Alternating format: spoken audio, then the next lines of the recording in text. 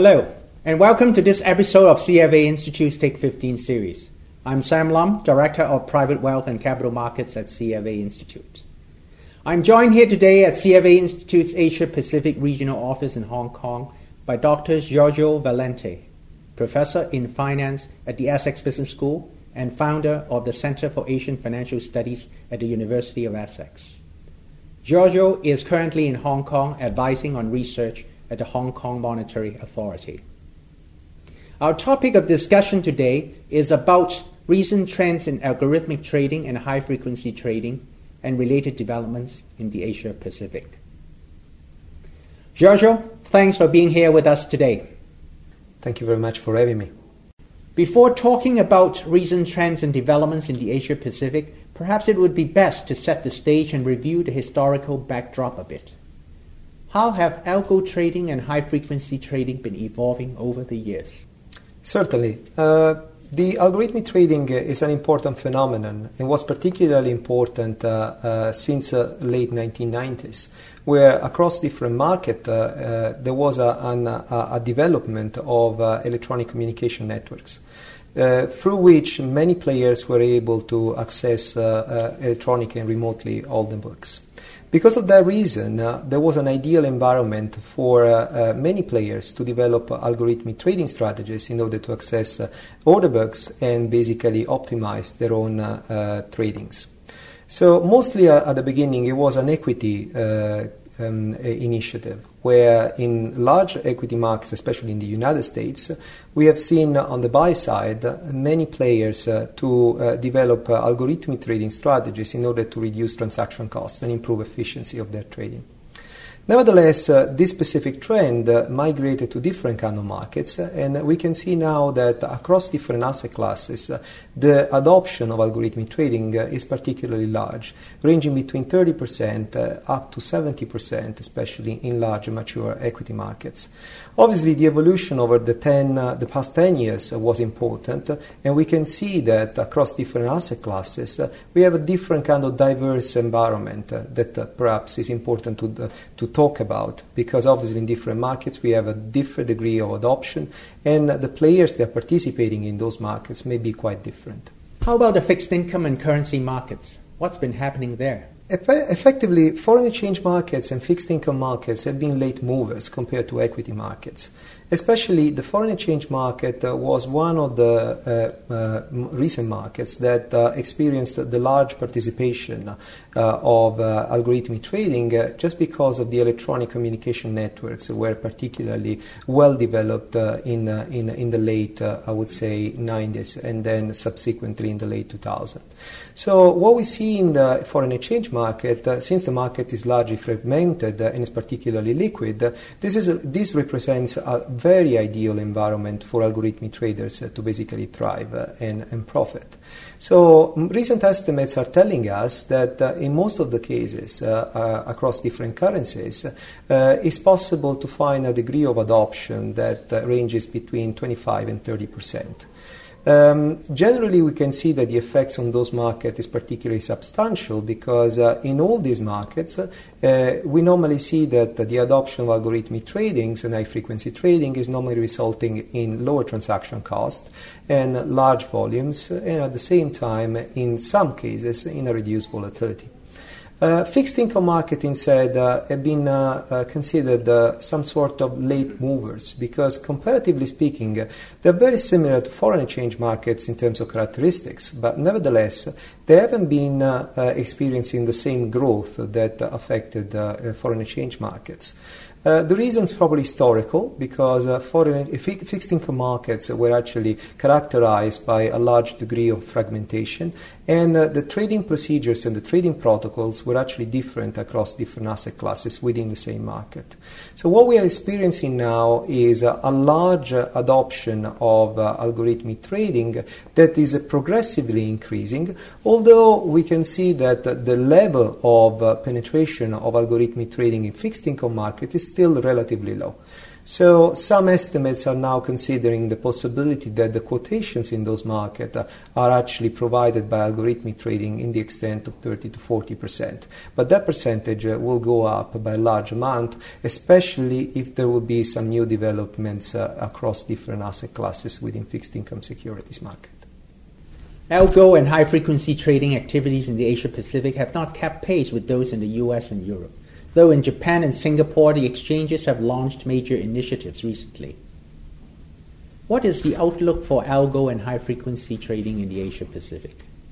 The Asian-Pacific market actually looked at algorithmic trading relatively late.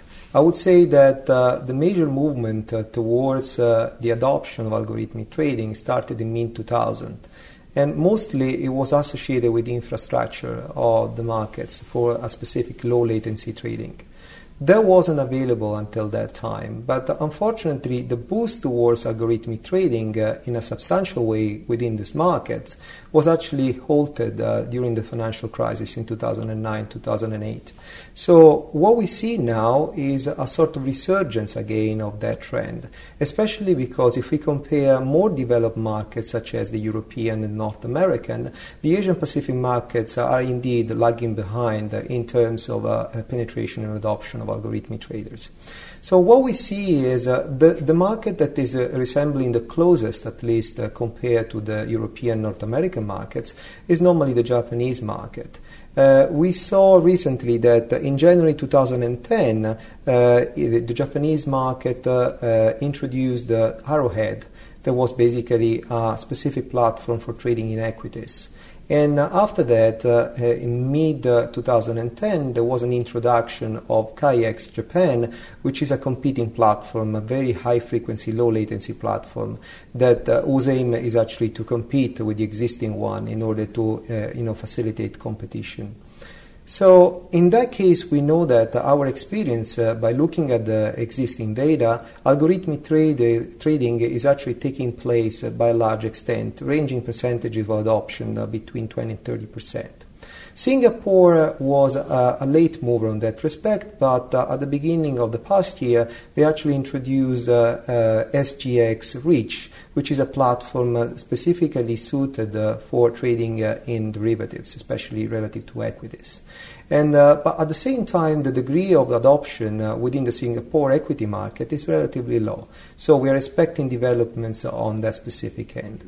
The rest of the Asia Pacific is moving at different kind of speeds, I would say. Although we know that the Hong Kong market is particularly developed in that respect, the degree of adoption is not that high because probably of existing frictions that are affecting the way algorithmic traders are participating in the market. For example, the introduction and the existence of a stamp duty of 0.1% per transaction, which may to some extent curb the activity of algorithmic traders.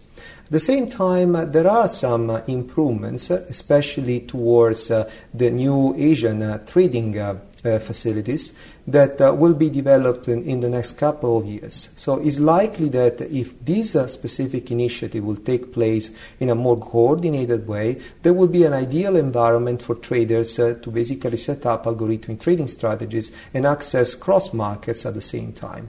That will be a very interesting initiative to look to, and at the same time understanding how, for example, algorithmic players may actually participate within those markets. Well, how about the markets in China? Do you see the potential for algo and high-frequency trading to take off in a big way there? The Chinese market is somewhat idiosyncratic, I would say. Although there is very much interest among market practitioners regarding the possibility of adopting algorithmic trading strategies in the Chinese equity market, we know that the level of penetration and adoption of algorithmic trading is relatively small. At the moment, recent estimates are telling us that they don't go any further than 1% of the total trading, which is relatively small in number. But we are expecting this value to actually go up by a large extent, reaching about 3-4% by the end of 2015. Nevertheless, it's important to emphasize that although there are opportunities there, the only way algorithmic trading can actually participate actively in the market is when the facilities and trading architecture will be established in a way that can facilitate an environment for algorithmic trading to thrive. The May 2010 flash crash has attracted much attention. How has this influenced the views of policymakers, regulators, and academic researchers? And what are currently the key policy and regulatory issues in algo and high-frequency trading? It is a matter of fact that the May 2010 flash crash has affected the reputation of algorithmic traders among, I would say, market practitioners and the public opinion. Obviously, the possibility of realizing such large price volatility swings made the regulators think twice about the real characteristics of algorithmic traders. Nevertheless, it's important to emphasize that, in my personal opinion, the issue of the May 2010 flash crash is purely an issue of operational risk, because effectively the market actually was able to recover without any major, I would say, downfall, although obviously it created some serious circumstances for the policymaker to think about. That's the reason why I think the most recent trends, especially at the level of policy work, is to consider how to regulate algorithmic traders and high-frequency traders. We need to emphasize that academics are working towards it, and the recent evidence that many academic works and studies have proposed normally emphasize that algorithmic traders and high-frequency traders are normally providing benefits to the market in terms of lower transaction cost, improved liquidity, and reduced volatility. Nevertheless, there are issues associated with operational risk that we mentioned before that must be taken into account seriously. And I do believe that policymakers are actually taking this issue very seriously. If we look at the draft of the new MiFID II proposal, is indeed looking at this aspect more specifically. Although it's very likely that additional research is required, because as we know, there is still quite a large amount of issues that is unresolved, and academics didn't provide any specific answer to it. Giorgio, thank you for sharing your thoughts on algo and high-frequency trading and the developments in the Asia-Pacific. Thank you very much for inviting me. And thank you for joining us for this episode of the CFA Institute Take 15 series. Copyright 2012 CFA Institute. This program is designed to give accurate and authoritative information in regard to the subject matter covered. It is distributed with the understanding that CFA Institute is not engaged in rendering legal, accounting, tax, investment, or other expert advice. If legal advice or other expert assistance is required, the services of a competent professional should be sought.